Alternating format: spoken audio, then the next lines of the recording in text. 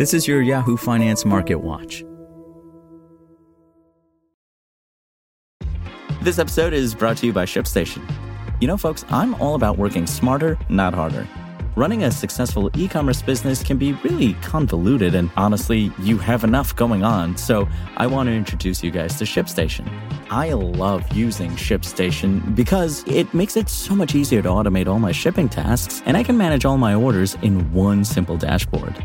Work less and ship more with ShipStation, the innovative tool that helps turn your shipping challenges into opportunities for growth.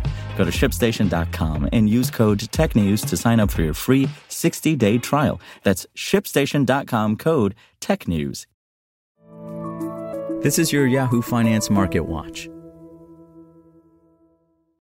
U.S. stocks closed higher on Monday as investors monitored the debt ceiling standoff while assessing fresh economic data and Fedspeak. The benchmark of the S&P 500 ticked up 0.3%, while the Dow Jones Industrial Average added 0.15%.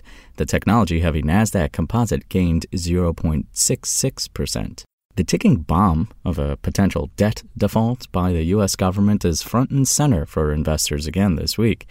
President Joe Biden, House Speaker Kevin McCarthy, and other congressional leaders are planning to meet Tuesday to resume budget negotiations after postponing talks set for Friday. Meanwhile, Treasury Secretary Janet Yellen said the discussions are making progress, the Wall Street Journal reported. She plans to meet senior bankers to discuss the debt limit. Government bond yields were mixed. The yield on the 10-year Treasury traded up to 3.49%, while yields on the 2-year note ticked down to 3.99%.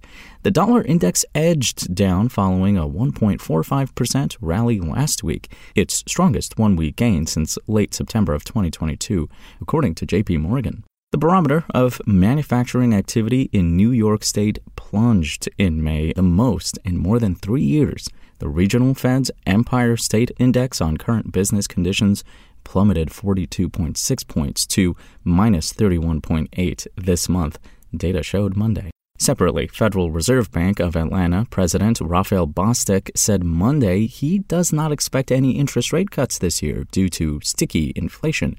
Meanwhile, 2 other Federal Reserve officials signaled that they favored pausing interest rate increases. Elsewhere in Washington, former executives from Silicon Valley Bank and Signature Bank are expected to testify before the Senate on Tuesday. Meanwhile, earnings season continues with notable companies set to report, including retailers Walmart, Target, and Home Depot.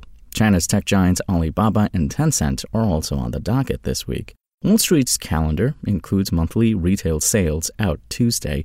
Economists surveyed by Bloomberg expect the headline print to grow 0.8% in April, up from a 1% drop last month. Some strategists argue that headline figures will likely be boosted by strong auto sales in the month, providing more insight on the state of the consumer. In single stock moves, Microsoft Corporation's $69 billion takeover of Activision Blizzard got approval from the European Union after regulators in the United Kingdom rejected the same plan. And shares of SoFi Technologies, Inc. sank 5% after the financial services company got a downgrade as Wall Street remains unsure about the stock. SoFi could be nearing a tipping point on the fee income it recognizes from loan applications and sales, warning the fee income could decline significantly, Wedbush analysts said. I'm Imran Sheikh, and for the latest market updates, visit yahoofinance.com. For the latest market news and updates, visit yahoofinance.com and follow us on social media at Yahoo Finance.